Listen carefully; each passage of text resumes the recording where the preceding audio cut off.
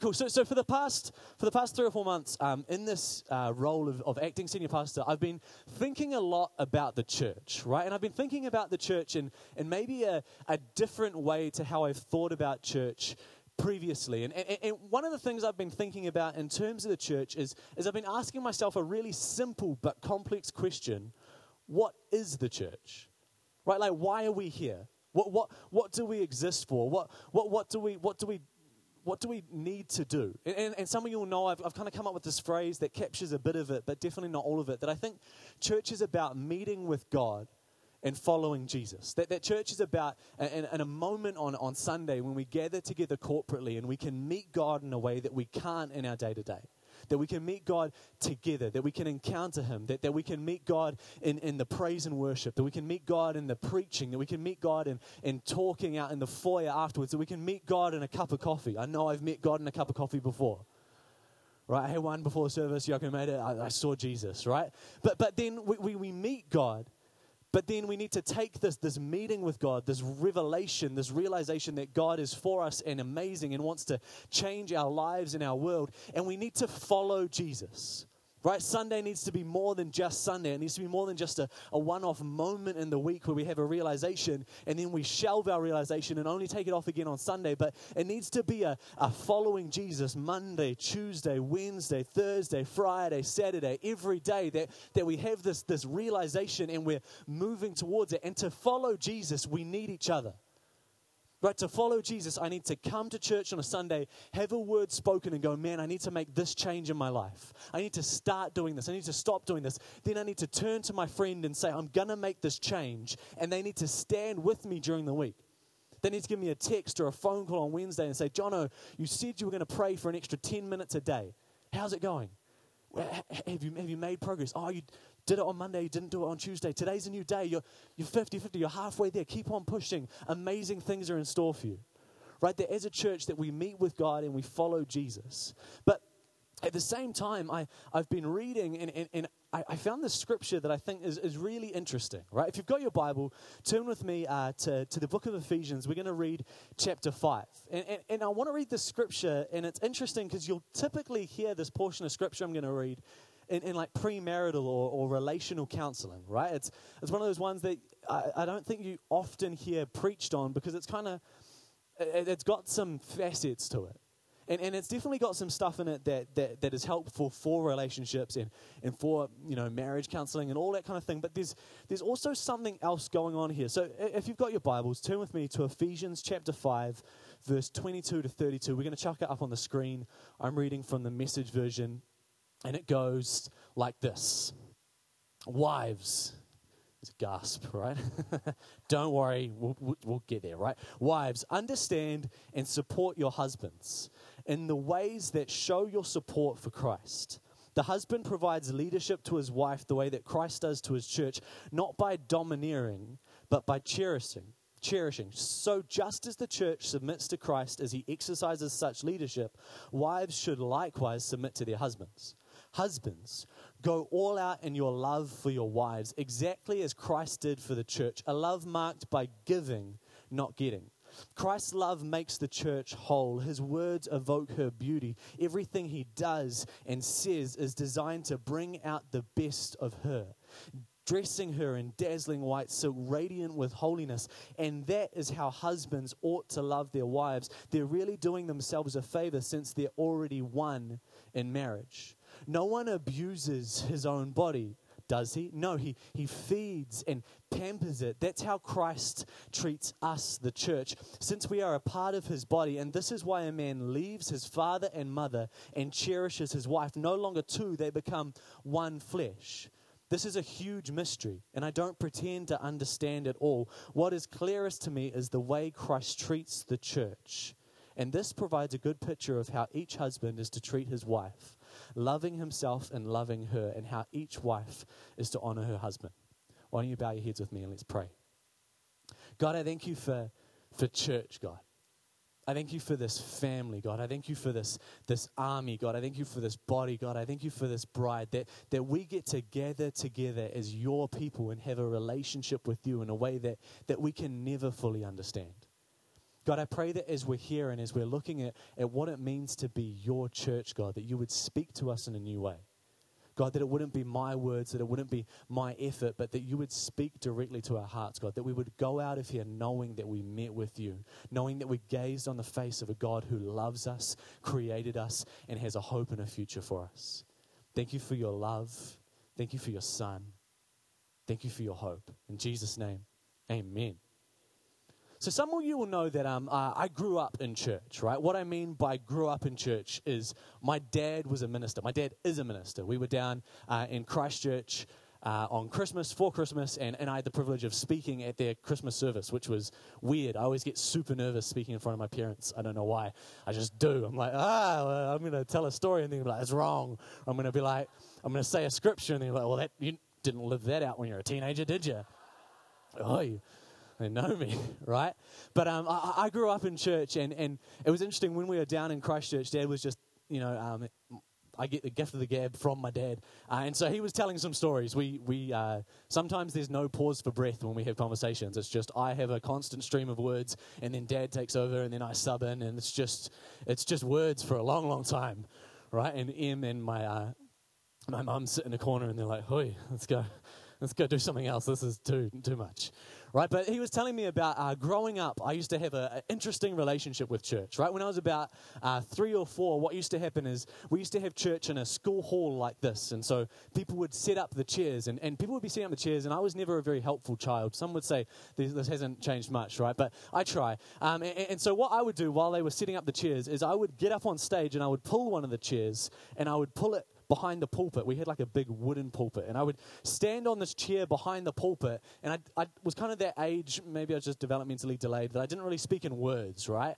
And so I just kind of make noises, and I would bash the pulpit. So I'd be like, and Dad was like, I don't know why, because I never bashed the pulpit. You never saw anyone bash the pulpit. You just had this like, this is what you do. Maybe I caught some TD Jakes somewhere in there.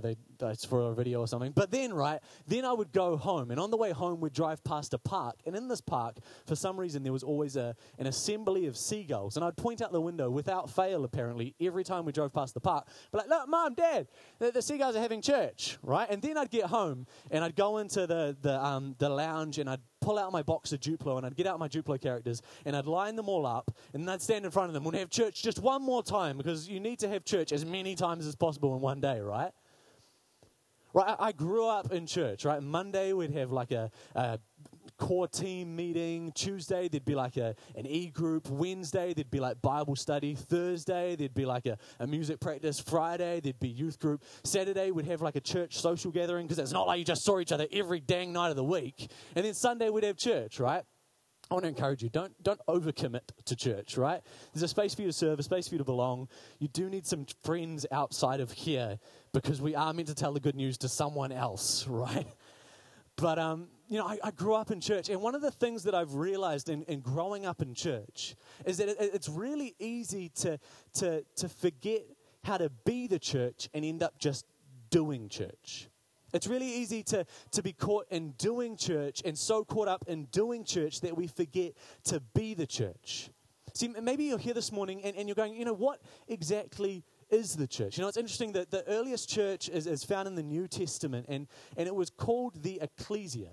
And the ecclesia is basically just the Greek word for an assembly of people. Right? Because here's the thing, church is not a place. Church is not a building. Church is not a location.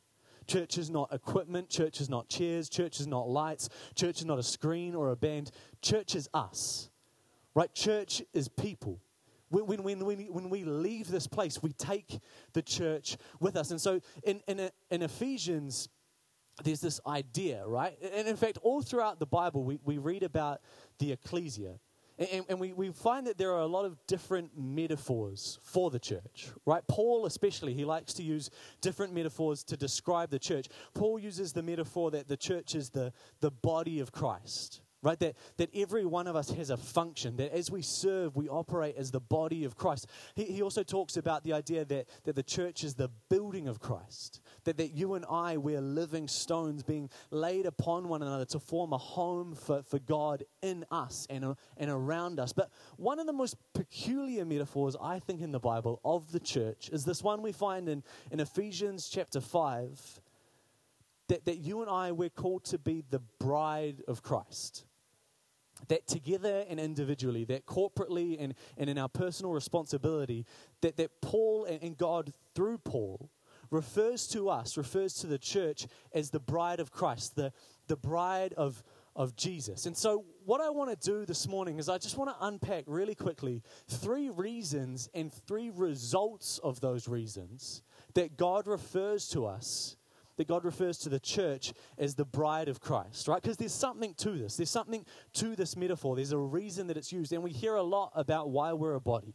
And we hear a lot about why we're a building. And those are important. But at the same time, why does Paul refer to the church as the bride of Christ? So if you're taking notes this morning, the first reason that Paul refers to the church as the bride of Christ is found in Ephesians. He says, husbands, go all out in your love for your wives, exactly as Christ did for the church. So the first reason that God calls us, the church, his bride, is intimacy.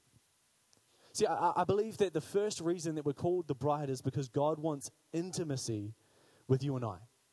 Right? And maybe you're sitting here this morning and you're like, Jono, this is getting kind of weird. Right? Like the bride of Christ, so we're meant to be corporately married to God. I don't really feel like God, I don't want God to like romance me. What's God going to do? Is he going to show up at like underneath my bedroom window and he's going to have like a boom box and he's going to pick it up? Right? Some of you know the movie I'm referring to. Some of you don't. You're just like, what are you talking about? Right? Is he going to show up? Is he going to knock on our door and he's going to be like, hey, I got you some roses, right? Is he going to take us on a date? Is he going to take us on a picnic? What is this? Is this kind of, right? But at the same time, this isn't a literal, right? God's not going to try and romance you. God loves you, but in a much larger way than romantic love, right? But there's something in here because Paul is trying to use this language, this metaphor to describe how God wants to relate to us. See, real intimacy is all about trust.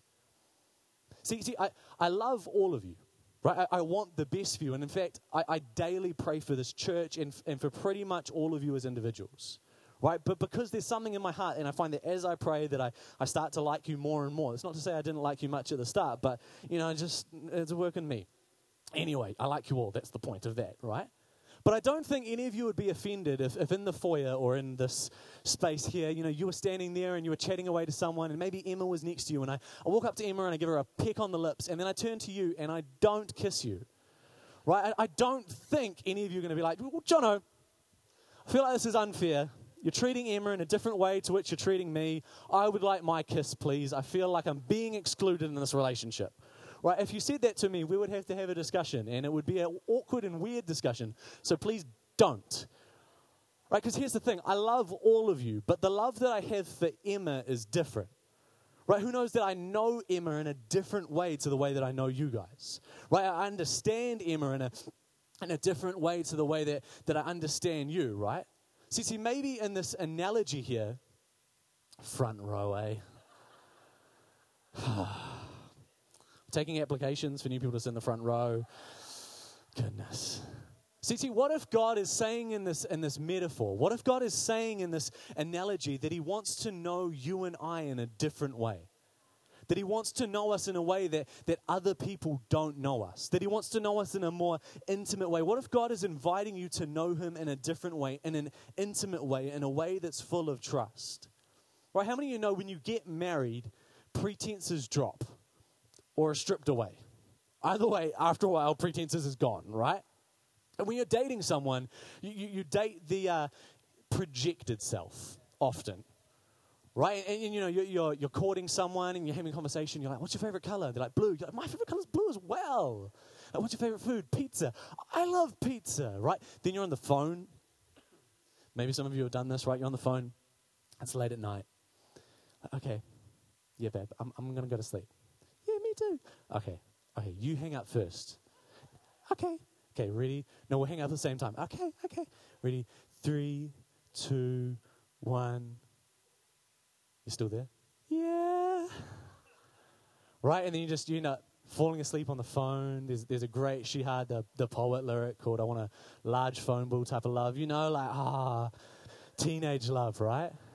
And then you get married, right? And you're like, babe, what do you want for dinner? Should we have pizza? I hate pizza. Babe, I'm going to paint this wall. I'm going to paint it blue because that's our favorite color. I hate blue, right? You get into bed. You're like, babe, how's your... right? Things change. It's not our relationship, obviously. It's just a metaphor to understand projected versus actual. But here's the thing. God doesn't want a relationship with your projected self. God doesn't want a relationship with the self that you put forward that looks good, that pretends to like pizza, that makes up the way that we are and pretends that we are different things. God wants a relationship with the actual you, with the real you, with the you that has cracks and has flaws. And God looks at them and loves you for them. God says, sure, we'll work on them, sure, we'll work through them, but I love you in them and because of them. And we know that God couldn't love us any more than he does right now. See, if the first reason that God calls us his bride is for intimacy, because he wants an intimate relationship with us, then the first result is that the church becomes all about God. See, when we gather to remind ourselves of who God is. We're to align ourselves with him. We're to praise and worship, right? That's why we start the service with praise and worship. It's not a concert for you and I. It's a moment for us to realize, to realign, to remind ourselves we are gathered here to worship and to praise God.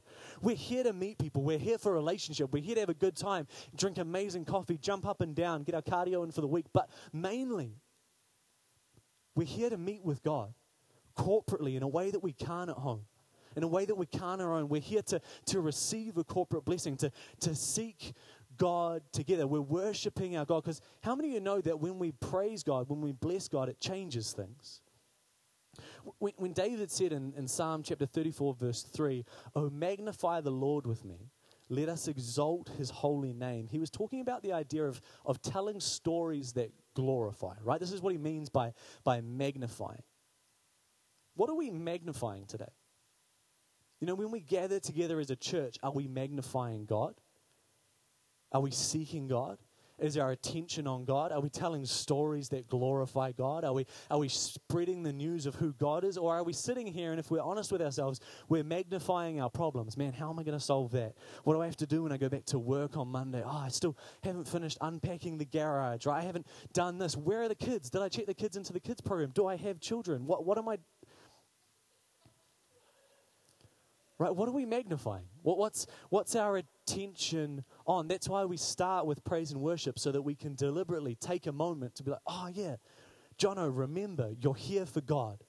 God's saying something. Lean in and listen, or else you'll miss it. See, so if the first reason that God calls the church his bride is because he wants an intimate relationship with us, personally and corporately, and the result of that is when we gather together, we focus on God. The second reason that God calls us his bride is protection. Everyone say protection. See, I think that in this metaphor that God is saying he is protecting the church. Right? And I'm just going to take an aside for a minute, because I know some of you, since the moment I read that scripture, you heard me read the bit about wives submitting to your husbands, and you were like, I don't know how I feel about this. I did not know that was in the Bible. Maybe I'll have to check in my Christian card. Right? Because it's a contentious scripture, right? It's a portion of scripture that's contentious for a whole bunch of reasons, right? It's controversial because people have taken the scripture and they've misused it, right? The scripture has been taken and it's been meant to be, woman, you have to be subservient, right? I'm a man, and so whatever I say, woman, you must do, because it says in the Bible that wives must submit to your husbands, and I'm a man, so I'm everyone's husband, so submit to me. All right, but it's important to note that here in the scripture, that the leadership it refers to is a leadership that is not domineering, but cherishing. And that men are called to go all out in your love for your wives, exactly as Christ did for the church, a love marked by giving and not getting. And then, if we read earlier in verse 21, that both husbands and wives are called to submit to one another out of reverence for Christ, then if we come up to this question of who's the boss, right? Do I get to tell Emma that she must load the dishwasher? And can I say it's because the Bible says? Right? If that's the question, the answer is no one is the boss. Right? Because here's the thing. Such a relationship that's being described here in Ephesians could only be characterized by humility and respect, with both partners imitating Christ, who time and time again voluntarily placed himself in a position of submission. Right? Within the church, women should not have to pry equality from the grip of men. Women should not have to rail for their rights. For those who follow Jesus, authority should be surrendered and shared willingly with the humility and the love of Jesus, or else we miss the radical teaching that slaves and masters, parents and children, husbands and wives, rich and poor, healthy and sick should all submit to one another out of reverence for Christ. Right? This isn't a portion of Scripture that excuses us from treating others poorly or as less or domineering over them. Right? It's a portion of Scripture that's meant to be an analogy that pulls us together and points us to how we should relate to God. Is that all right? I know it's a Scripture that gets under people's skin, and I know maybe that wasn't enough for you. If you want to discuss it afterwards, we totally can. But if you've got concerns about it, put them on the shelf for now, because I don't want you to miss the other metaphor that's going on here, what God's saying about us corporately, right? Because Paul is writing to say that Christ loved the church so much that he died for it. Right now, if you look at me, you're probably thinking, you're probably looking at me and you're thinking to yourself, now that Jono, he's a very muscular man. Probably when I got up on stage, you looked at me and you said, such pronounced triceps. Those guns, wow, you know. Yeah, I'll just pause. You can take a photo if you want. Put it on Instagram, New Year's goals, get arms like these. It's all right, guys. I'm sorry. I'm causing some of you to cover. Right, you're probably thinking, man, if I was walking down a dark street at night, you don't really have dark streets during the day, I would not want to get on the wrong side of that man, right? That's the type of man that if there were fisticuffs in a bar, he's the type of man that I would want on my side. And I hate to let you down, but I want to inform you, you don't. Right? I may look like a fighter, but I am not. I am a lover. Right? I don't like fighting people for two reasons, really, right? When they hit you, it hurts you. And I find that when I hit people, it hurts me still, right? I'm like, wait, how does this? You hit me, it hurts my face. I hit you, I hurt my hand, and you look like you're fine. This is not my cup of tea, right? I don't want to fight. I'll just say mean words and then run away very quickly. That was my strategy at high school. It didn't really work. Right, but here's the thing, right? I might not be a fighter, but when I'm walking down the street, if I'm walking down the street with Emma, and a man bumps into her in what I perceive as the wrong way, something in me awakens, right? And I grab Emma. I'm like, babe, did he bump into you? Babe, did he hit you? Babe, did he? And Emma has to hold me back, which she can because she's very strong, right? Or because I'm not that strong. But she holds me back, and I'm like, oh, man, you're lucky that my wife is holding me back because I would have at least some very strong words with you. Like, excuse me, sir, please watch where you're walking a little bit more next time because thank you. Right, here's the thing. I might not be a fighter. I might not be naturally inclined to fighting. But if you endanger my wife, if I feel like you're going to hurt Emma, something primal in me awakens, right? Something feral. I will bite you and scratch at your eyes. Right? I'm like, I don't care about the rules. Someone at work told me if you put a bar of soap in a sock, it doesn't leave bruises. I'm coming for you. Work conversations are weird. Right, but here's the thing, right? Right smack in the middle of Ephesians chapter 5. I'll give you a moment. So the soap sock thing was too much, eh? Too far. I'll write a note for next time. Okay, we're good. See, right in the middle of Ephesians chapter 5, Paul gives the gospel. See, how do I know that God will protect you? How do I know that the reason God refers to you as a bride, the second reason is because he wants to protect you? The reason I know is because he already did. 2,000 years ago, Jesus came and he walked on the earth and he died a sinner's death. In fact, he died my death and your death on a cruel cross. And he died that death to take the punishment of our sin. He took the curse of sin. And when he died, his life all of a sudden protected you and I.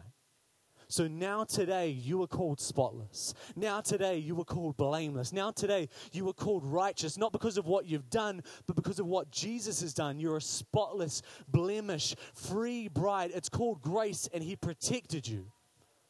Right? And maybe you're here today and you're going, Jono, that sounds absolutely unfair and wrong.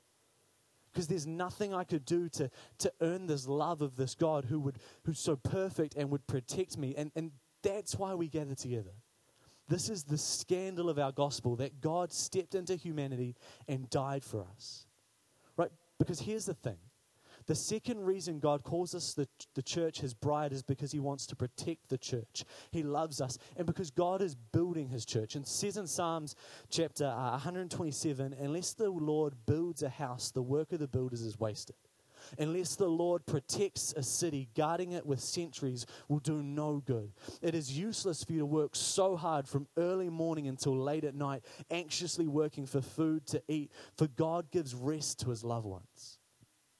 See, the result of that is that when we gather together corporately, because God protects us from our sin, from our iniquity, from our shame, church becomes not just a ministry to God. It stays that first and foremost, but it also becomes a ministry to us, to believers. See, I love this because it means when we come to church, what I'm doing right now, when I'm preaching simply means to proclaim. And what we do on a Sunday is people all over the world right now are listening to someone open up God's word and then proclaim the truth of God. And here's what I love.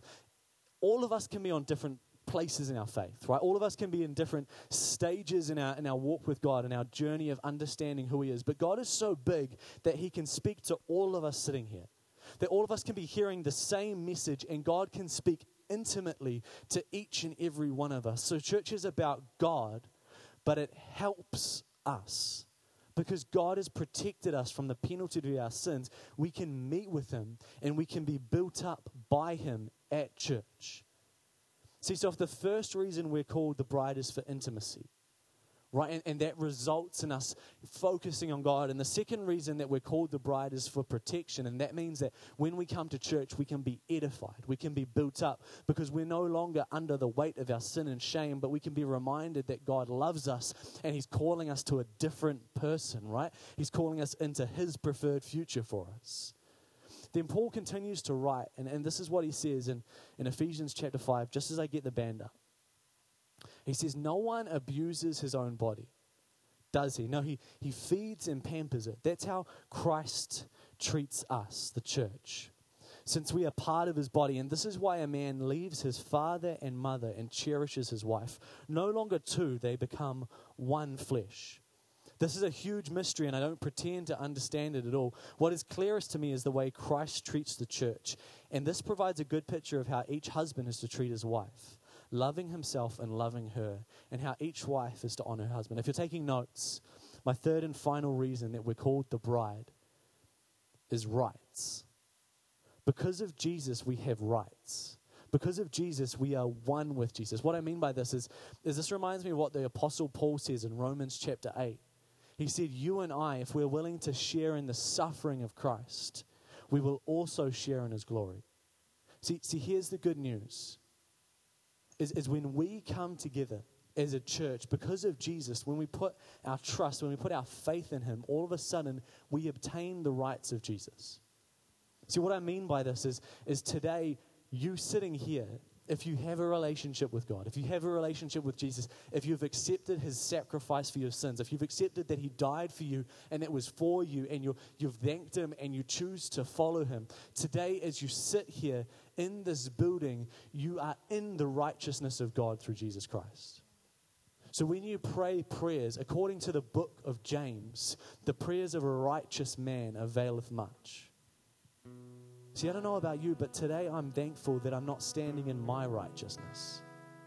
That I'm not standing here trying to convince God to listen to me because I'm a good enough man. Because I've done enough good things in my life that I deserve to be listened to. But that I'm standing in the righteousness of Jesus. That when I pray prayers, God hears the prayer of Jesus. Because I'm covered by the blood of the Lamb.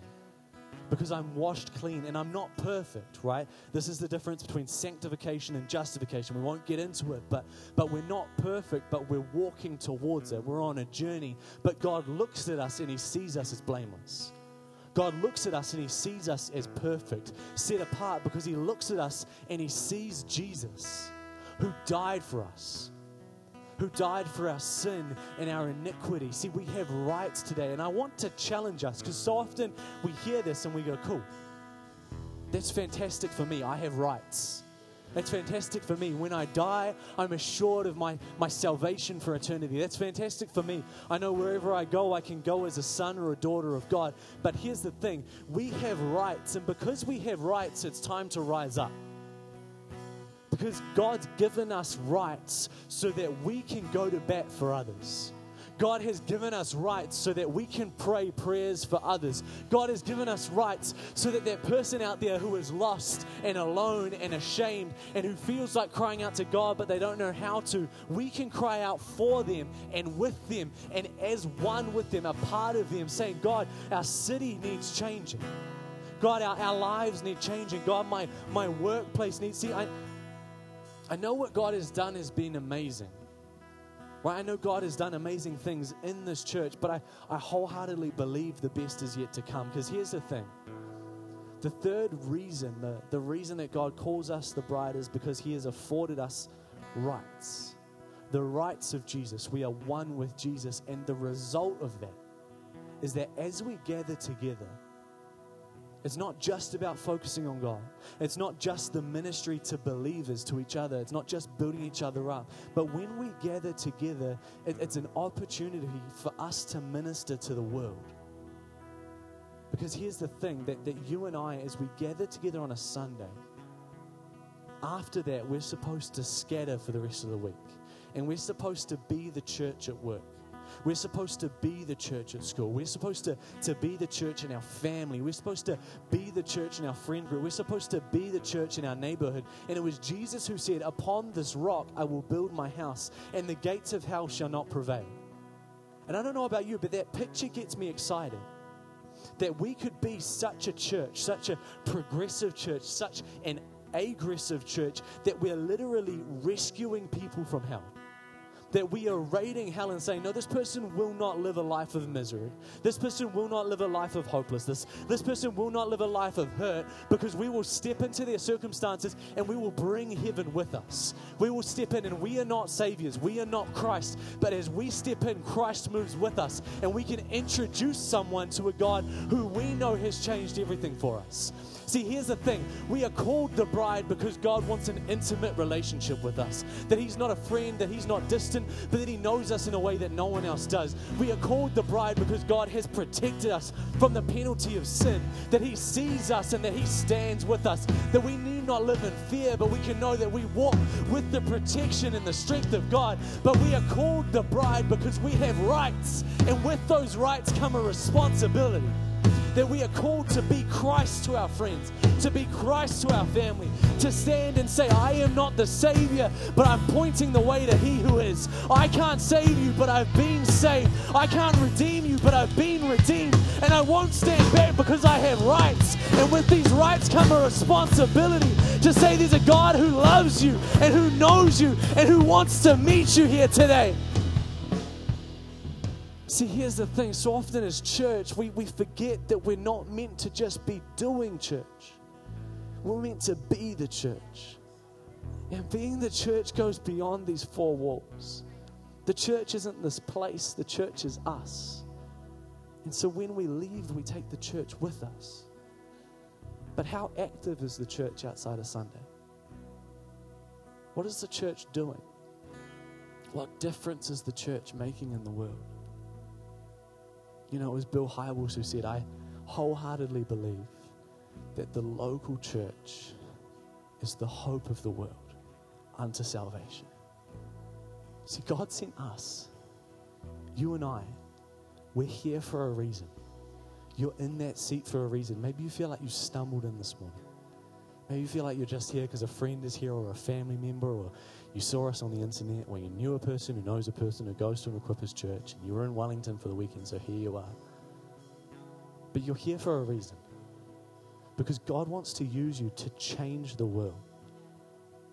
See, here's the thing. Let's declare and decide in our spirit that we're going to be the church, that we know who we are, that we are the ecclesia, that this building can fall down, but praise God, our God still rules and reigns, and we are here. We are his bride. We have intimacy, so we focus on God. We have protection, so we can be ministered to and build each other up, and we have rights because of Jesus, so we can bring Jesus to the world. See, just as everyone closes their eyes and bows their heads, this morning, I don't know about you, maybe you're here, and if you're honest with yourself, you know that in your life, the church has been missing. Maybe you've had a personal relationship with Jesus. Maybe he's just there and you talk to him every now and then. But you know in your life, the church isn't making a difference in the world. Or you know that in your life, the church needs to make more of a difference. I know in my life, the church needs to be more present in my day-to-day. I need to think of myself as the church is in my workplace now, and so this workplace is going to change because I'm bringing the church here.